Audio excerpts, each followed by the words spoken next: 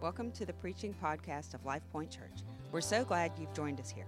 If you're ever in the Baton Rouge area, please stop by. We'd love to meet you. For more information on our church or Pastor Donovan, please visit our website at golifepoint.com.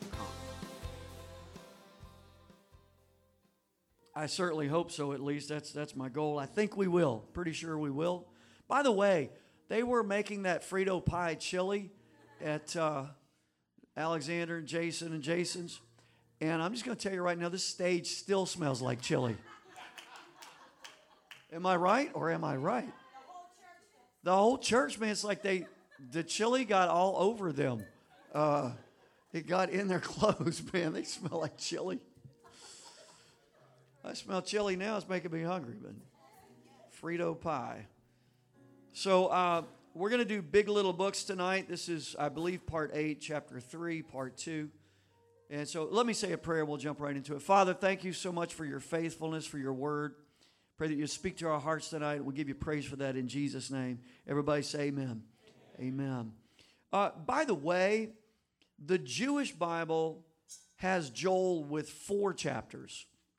The Tanakh, the Jewish Bible has Joel with 4 chapters. But English versions, the 1611 King James, and many others have the book of Joel, the Christian Bible, in 3 chapters. Same verses, just divided differently, divided into 3 chapters instead of 4. Why is that?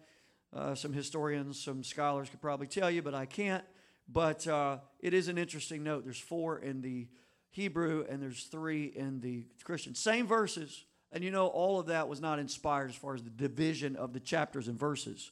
But it is something that was added later so we could go through it a little easier. Now, it's been 2 weeks. I was out of town last week, so I want to do some review, and I'll cover some details, clear a few things up. We're trying to wrap this up. So we're in chapter 3, and I'll just skip reading verses 1 through 3, but I do want to make some comments on this. In those days and at that time, Joel's prophecy is centered around, connected to, it shall come to pass afterward, Joel 2:28, and that's where we are in the 3rd chapter as well. It shall come to pass afterward. This is a broad era, last days. It began at the Messianic age. It continued through the birth of the church and the day of Pentecost. I mentioned last time that Guzik suggests instead of the last days being seen as us racing towards this distant edge where time runs out, it's more like we've been running parallel to the edge for 2,000 years. And I like this image. It's like we're moving along the event horizon of a black hole. Some of you people love it when I say something like that. It's where just over the edge, there's no escape. The event horizon is the place where the escape velocity is beyond the speed of light, superluminal, and according to Einstein's special theory of relativity, some of you guys are just like, I've got your attention right now. Nothing can travel in space beyond the speed of light. The speed of light's the cosmic speed limit. Einstein didn't like quantum physics. I'm aware of that. He said God does not play dice, but his special theory got some stuff that's amazing. And in a sense, here's what I'm saying. We've been on the edge of time and eternity for 2,000 years. Just running right there. And just over there is the place of no return. And so we've been on that edge for the last 2,000 years. Let me continue here. When I bring back the captives of Judah and Jerusalem, he says in these first three verses, we have the immediate and the intermediate fulfillment, like when they came back from Babylonian captivity, and then also even into the regathering of Israel, and then where an expectant Israel welcomes Jesus. Not in the triumphal entry that's in your Bible as far as when he comes riding on a donkey and everyone's saying, "Blessed is he that comes in the name of the Lord." Jesus spoke of that in terms of this ultimate age in Romans 11 where all of Israel is saved. So it's this epic story being told in these 3 chapters, and in this 3rd chapter in particular that we're looking at. He said, I will gather all nations and bring them to the valley of Jehoshaphat. We talked about how that there is no valley of Jehoshaphat in your Bible. This is a reference to judgment, the battle of Armageddon. The valley of Jehoshaphat means the Lord judges. So it's a place of judgment. And this is a judgment of nations. Joel was written at a time when there's this terrible plague. Mentioned it last time. We're doing some review, filling in some blanks, covering some stuff. But the children of Israel had been judged severely. And so they're saying, well, we did bad. We get it. You're judging us. But what about all these nations that did us wrong? What about them, God? And God's saying, listen, I've got them. They're in my purview. I'm coming after them. God used Joel 3 to assure the people that the nations would be dealt with. He says, I will enter into judgment with them there on account of my people. So this is a judgment against the nations that have mistreated his people. Those people that had been set apart for his plans and purposes, and these nations that had tried to thwart that. And so this has in view the way nations treat Israel or treated Israel. But it also, I believe, extends to how nations treat the church. We'll talk about that in a moment. It's interesting, this judgment of nations that Jesus mentioned in Matthew 25 is a parallel of what we see in Joel chapter 3. And I want to clarify this. In Matthew 25, listen to this. Matthew 25:31 is where we'll start. Are you with me? Yeah. Isn't this exciting? Yeah. Finishing the book of Joel. We're going to do it. But we're going to take a little detour through Matthew. When the Son of Man comes in his glory and all the holy angels with him, then he will sit on the throne of his glory. All the nations will be gathered before him, and he will separate them one from another as a shepherd divides his sheep from the goats. And he will set the sheep on his right hand, but the goats on the left. Then the king will say to those on his right hand, Come, you blessed of my Father, inherit the kingdom prepared for you from the foundation of the world. For I was hungry, and you gave me food. I was thirsty, and you gave me drink. I was a stranger, and you took me in. I was naked, and you clothed me. I was sick, and you visited me. I was in prison, you came to me. Then the righteous will answer him, saying, Lord, when did we see you hungry and feed you, or thirsty and give you drink? When did we see you a stranger and take you in, or naked and clothe you? Or when did we see you sick or in prison and come to you?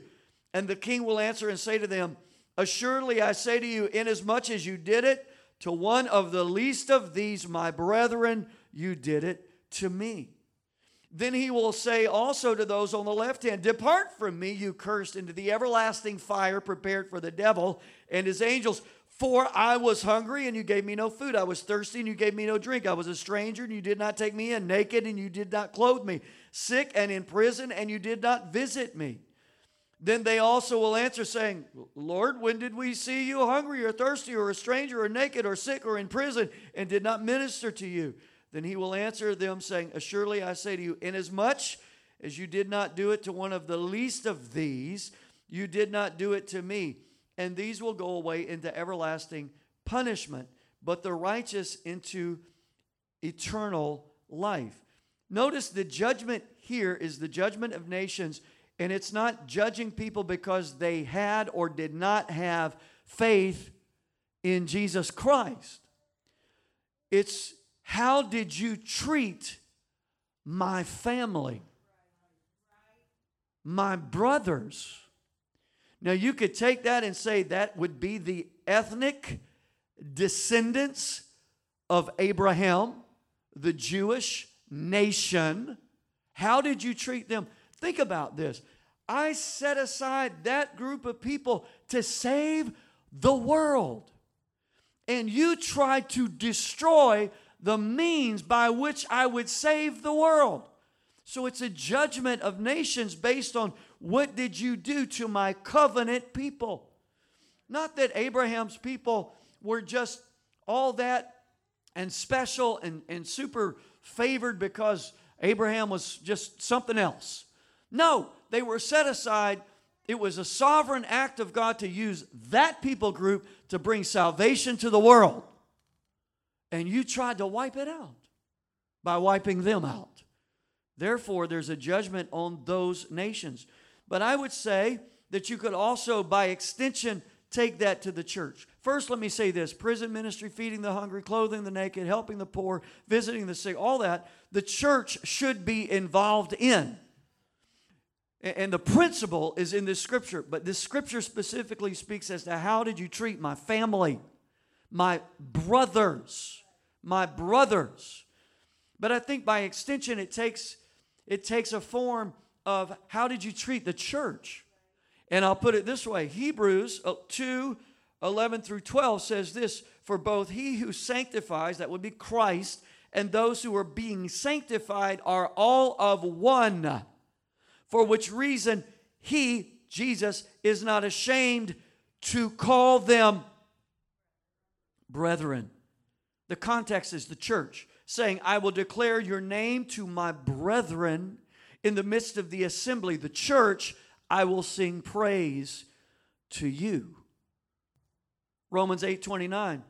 For whom he foreknew, he also predestined to be conformed to the image of his Son, that he, the Son, might be the firstborn among many brethren. So by extension, how you treat his family, his brothers, the church, you're going to have to answer to God for that. That's the idea. Jesus is a fierce defender of his brothers. Now, I'm an only child. I've had to defend myself. And I wasn't always the best at it, but I tried, you know. But my dad is one of six. Well, my dad had 6 brothers and a sister. And he's told me so many stories that are hilarious. My Uncle Daniel, he was a rascal. Uncle Daniel, man, he picked on some kids in school and they retaliated against him. They did terrible things to him. They took articles of his clothing from him and put them on the flagpole and ran it all the way up the flag. Now, my dad and his brothers, they fought like cats and dogs. But you know what happened when Daniel got attacked? Raymond and Troy and Caleb and the rest of them, they all ganged up and took care of business. And those older brothers are like, you ain't going to mess with my little brother. They went to war, fiercely defending their younger brother. Anybody in the room know what I'm talking about? They went to war, man. I mean, it's a little different. Caleb is our oldest son, our oldest child. And if you mess with Elizabeth or Alexander, Caleb would bow up. And Caleb, he got where he really could bow up. But he would bow up on you and take care of business. And really, Caleb and Elizabeth together, if you messed with Alexander, they'd gang up and it was vicious. It was vicious. Caleb and Elizabeth together were something else, and they would take care of business. And Jesus is a fierce defender of his brothers. Isn't that good news? Vengeance is mine, saith the Lord, I will repay. You don't have to get anybody back, I'll repay. And like I told you, man, old Stephen saved Saul of Tarsus hide. He figured this out on the road to Damascus when the Lord appeared to him and could have killed him right there on the spot. But Stephen, who Saul was responsible for Stephen's death, Stephen prayed as they were stoning him, and Saul of Tarsus is right there. He said, Father, don't lay this sin to their charge. And there was mercy that was shown on Saul. And the Lord said, I've chosen you, man. I've set you apart for great things. And you better be thankful that guy prayed for you, because I could have used somebody else. But I'm going to use you. And Saul said, woo, Lord, I'm going to listen to you from now on. And that which he despised and hated and tried to kill and destroy, he became a builder, a master builder of the faith. because Stephen prayed for him. But you better be careful when you mess with God's elect. Verses 4 through 8. Indeed, what have you to do with me, O Tyre and Sidon, and all the coast of Philistia? Will you retaliate against me? But if you retaliate against me, swiftly and speedily I will return your retaliation upon your own head, because you have taken my silver and my gold and have carried it into the temples, your temples, my prized possessions. Also the people of Judah and the people of Jerusalem you've sold to the Greeks, that you may remove them far from their borders. Behold, I will raise them out of the place to which you have sold them, and will return your retaliation upon your own head. I will sell your sons and daughters into the hand of the people of Judah, and they will sell them to the Sabeans, to a people far off, for the Lord has spoken. The idea is you will retaliate against me? Is that what you're saying? So he's saying, I'm going to challenge you. I'm going to challenge you. If you come against my people, I'm going to turn it back on you. Judgment is, and I made this point last time, it's just powerful to me. Judgment is about logic. You did this, this is what's going to happen. Did you ever warn your kids? If you do this, then when we get home, my parents did that to me, especially at church. Man, I always got in trouble at church, man, you know. He's like, at least I'm here, you know. Hey, you better be here, you know. You gonna be here, but you better behave. Give that talking, texting. Oh, wait, we didn't text back in those days. Talking, writing notes. We passed notes. We wrote in the songbooks. That was the kiss of death. Oh man, I got in so much trouble. But it was like, if you do this, Donovan, if I give you that look when we get home, and then you try to go to sleep on the way home, you know what I'm talking about. Oh, I'm so sleepy. I'm exhausted. It ain't going to work. It ain't going to work. So that's what he's saying here. Judgment is logical. You do this, this is what's going to happen. Mercy, it's not logical. The mercy of God, the grace of God, it's like you did this, but let me show you. I'm going to show you some favor and some forgiveness and some blessing. So what's being said here is, to these nations, you rejected the saving logic of heaven. So I'm going to give you some plain old logic of earth. You're going to reap what you sow. You're going to be in my court of justice. I'm going to turn it on you.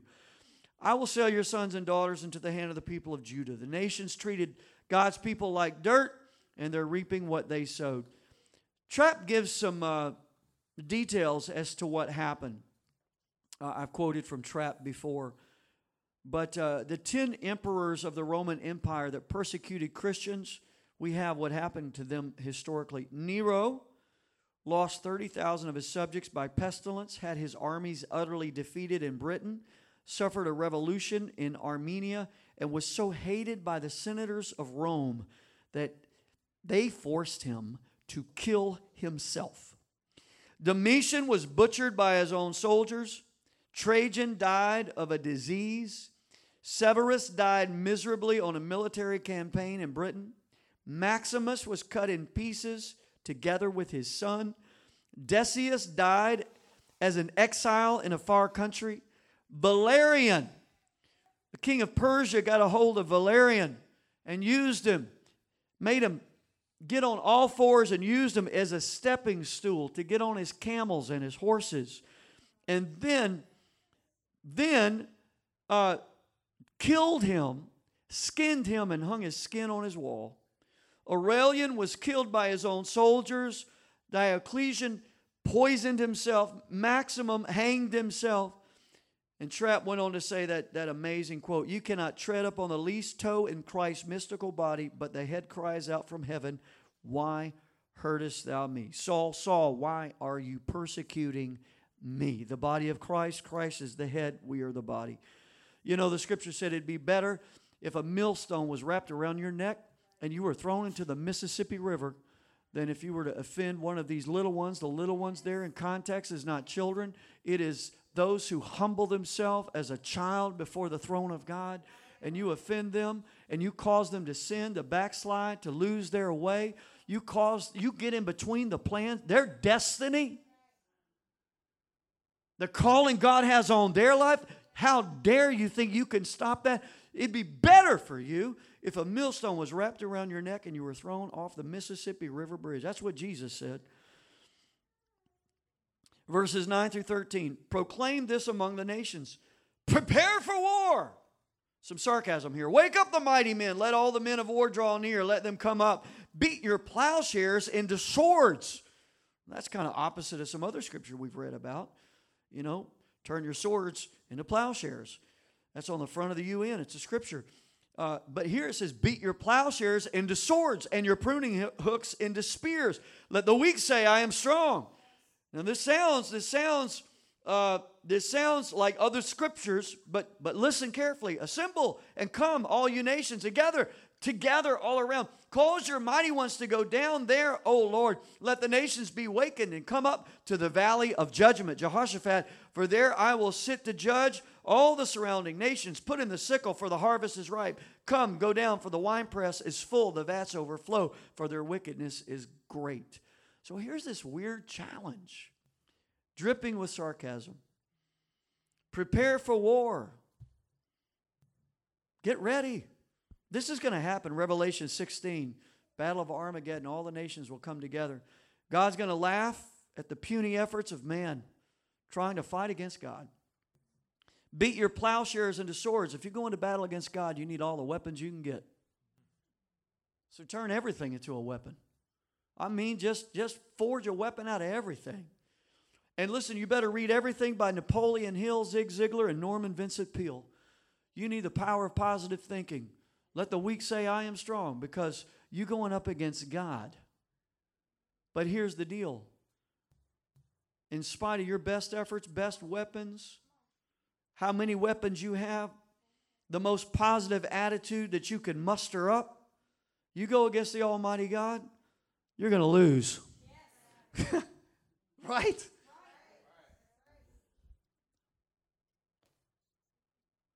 1976, there was a Broadway musical based on a book, the book of Matthew, in your Bible.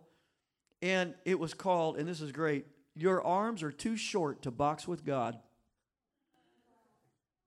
And these nations are going to find that out. Get it all together. We can do this, y'all. We can do this. Rah, rah, rah. Your arms are too short. The arm of the Lord is not short, but yours are.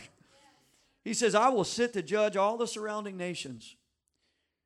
Though the nations will come against God and His Messiah with everything they've got, the most positive frame of mind, it's all for naught. They'll be plucked like a ripe harvest, crushed in judgment. This idea of this wine press is full and the vats overflow, that's like judgment language. We've seen it in other passages. That Psalm 2, I love it. Why do the nations rage? People plot a vain thing. The kings of the earth set themselves, and the rulers take counsel together against the Lord and against His anointed, saying, let us break their bonds in pieces and cast away their cords from us. It's positive speaking. He who sits in the heavens will laugh. The Lord will hold them in derision, and He will speak to them in His wrath and distress them in His deep displeasure. I've set my king in my holy hill. Put in the sickle. The harvest is ripe. Come, go down. The winepress is full. Revelation 14 talks about this. We looked at it in our series. It's a winepress that's full of the wrath of God. And we'll see that in Armageddon. Verses 14 through 17. Multitudes in the valley of decision. For the day of the Lord is near in the valley of decision. The sun and the moon will grow dark, and the stars will diminish their brightness. The Lord also will roar from Zion and utter His voice from Jerusalem. The heavens and earth will shake, but the Lord will be a shelter for His people and the strength of the children of Israel. So you shall know that I am the Lord your God, dwelling in Zion, my holy mountain. Then Jerusalem shall be holy, and no aliens shall ever pass through her again. There you go for extraterrestrials. I'm just kidding. That's not talking about that. Multitudes in the valley of decision. Joel looks out upon the valley of Jehoshaphat, this battle of Armageddon, and he sees multitudes facing their eternal fate. This is a valley of decision. Evangelists, speaking of fivefold ministry, have used this passage for years and years to say multitudes, multitudes. The whole world in the valley of decision, trying to make up their mind. Will I follow Christ or will I not follow Christ? That is not at all the context of this text. It is not saying people are out there trying to decide, will I follow Jesus or not?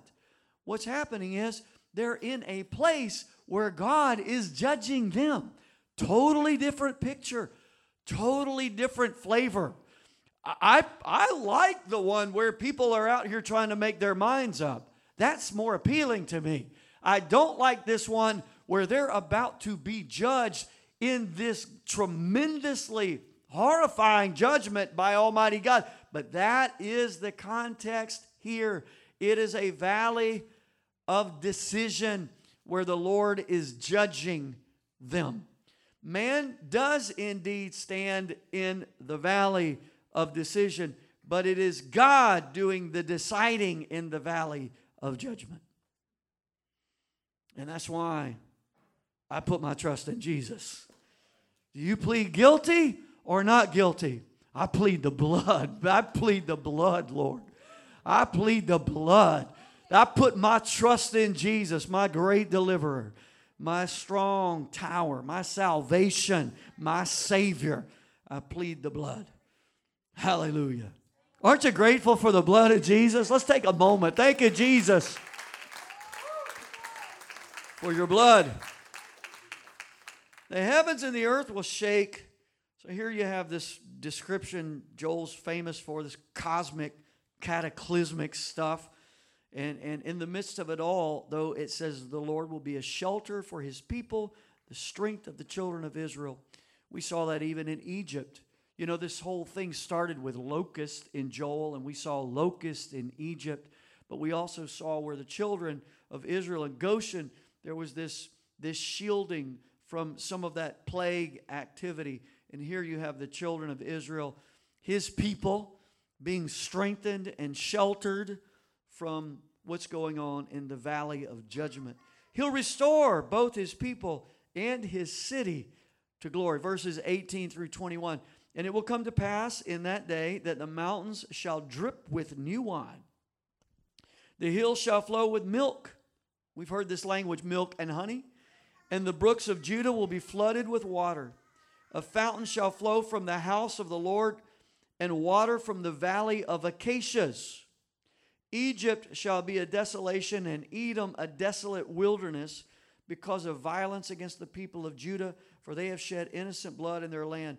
But Judah shall abide forever, and Jerusalem from generation to generation, for I will acquit them of the guilt of bloodshed, whom I had not acquitted, for the Lord dwells in Zion. So the mountains will drip with new wine, brooks of Judah will be flooded with water. This is after God's final victory. There's this idea of lasting abundance.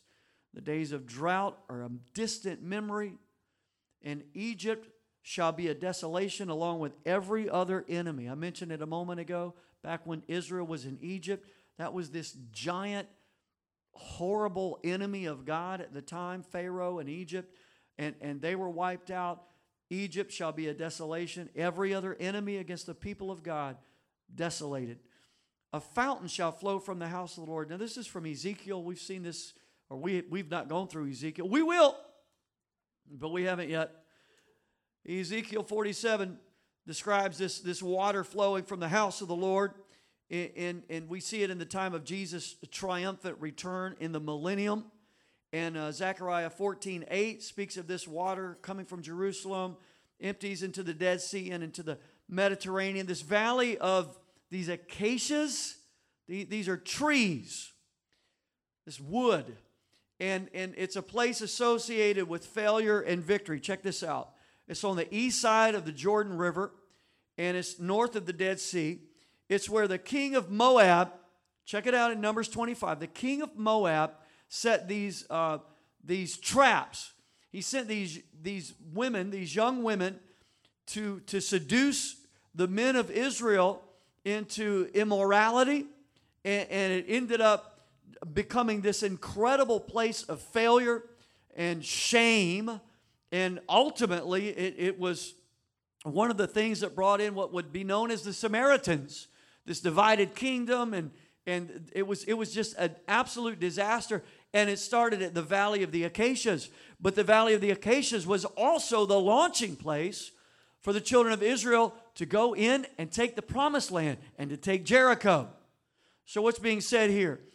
This water flowing from the house of God through the Valley of the Acacias, the past is being covered. Every sin, even the triumphs, they're all going to be covered by the Lord. And Judah shall abide forever. The Lord dwells in Zion. He's going to show His mercy to the people and grant them forgiveness. This is a prophecy here. And it's going to begin with this crazy plague of locusts. We saw this, the book starting with this crazy plague of locusts and ending here with this restoration and redemption. The book's going to end with restoration and redemption. So we had this beginning, locusts.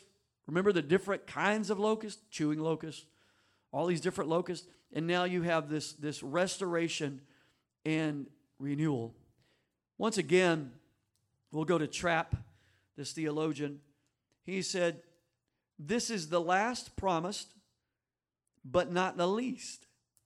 It referreth, Trapp was an old timer, it referreth, saith Danaeus, to Christ taking our flesh, by which He dwelt among us, being God manifest in the flesh, since He dwelleth with His church forever, as it is in the precedent verse, and maketh her a true Jehovah Shammah, as she is called in Ezekiel 48:35. What in the world does that mean? Listen to what Adam Clark says, and then I'll comment on it. This prophet, who has many things similar to Ezekiel, ends his prophecy in nearly the same way. Ezekiel says of the glory of the church, Jehovah Shammah, the Lord is there.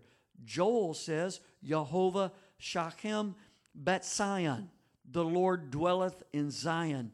Both point out the continued indwelling of Christ among His people.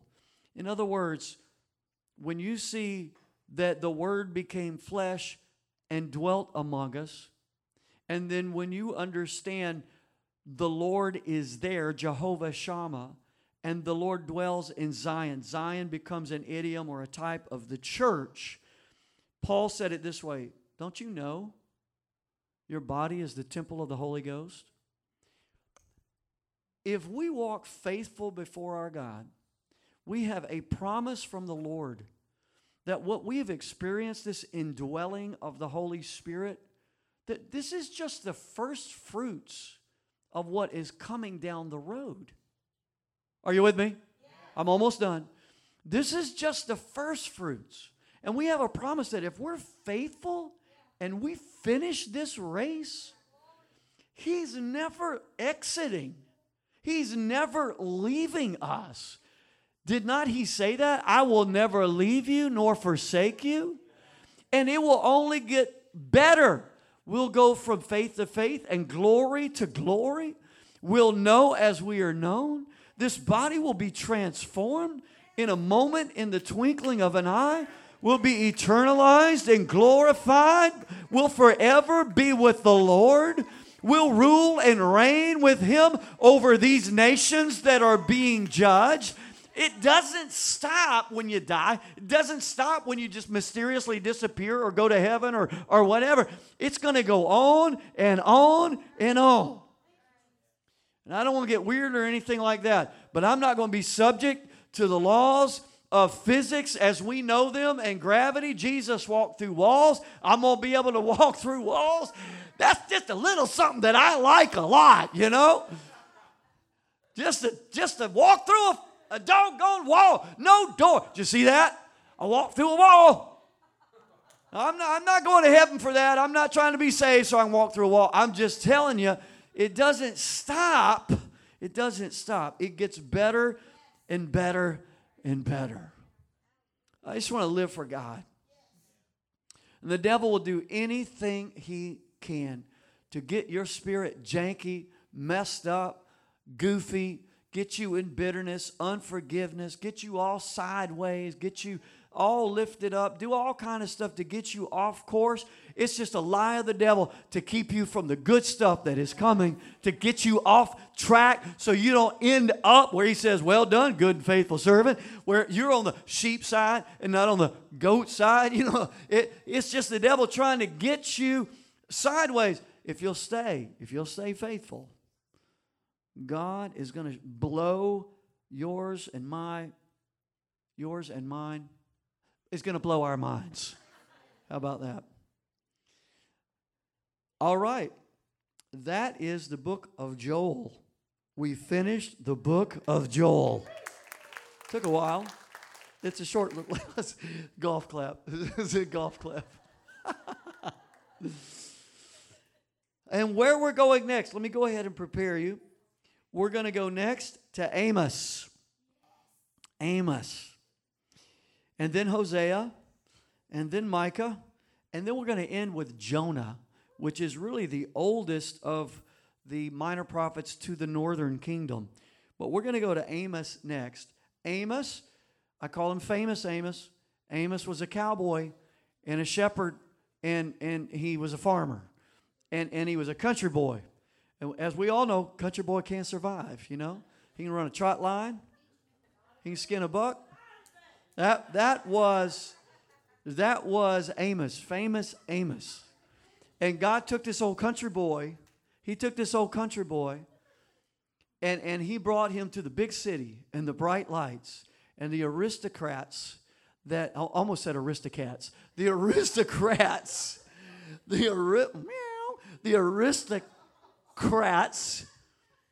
of this northern kingdom. They were exploiting the poor and selling them to foreign nations. And God's wrath was kindled. And so I'm just introducing, once you stand with me, it'll help me to close.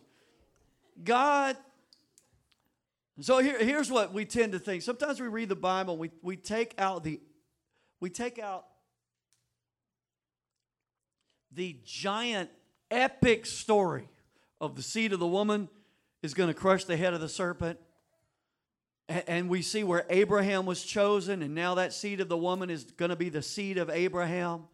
And that chosen nation is all about the seed of the woman getting to where there is a Mary that will have a Jesus.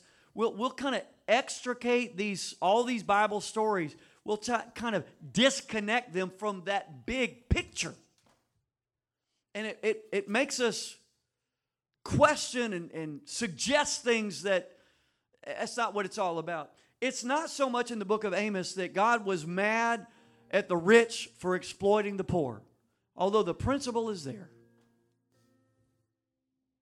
You could say Jesus exploited the poor. Are you kidding me? That's sacrilege. I mean, Jesus said, the poor you have with you always. There's some things you got to do instead of taking care of the poor at the particular time. We'll get into that later. But the bottom line is this.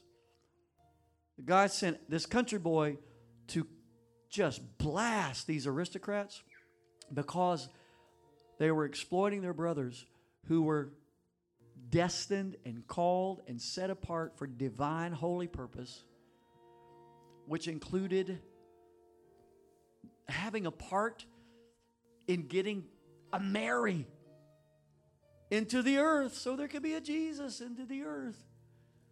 And Jesus said, you're going to discount their destiny and sell them to foreign nations? Are you kidding me? And so he sends, maybe I'll wear a cowboy hat when I preach this one. He sends Amos and says, we're going to take care of business. So you excited about getting into the book of Amos? Yeah. We're going to get into the book of Amos, and then, like I said, we'll get to these others, and we'll wrap up with Jonah because Jonah is just such an extraordinary story. I wanted to save him for last, even though he was the first one. By a good bit, we'll deal with him and the fish, the whale, and all that stuff. Can you close your eyes right now? Just lift your hands to the Thank Lord. you for Thank you, joining us Jesus, today. for your mercy. We hope you were blessed. For more information on our church, Pastor Donovan, or service times, please visit our website at golifepoint.com.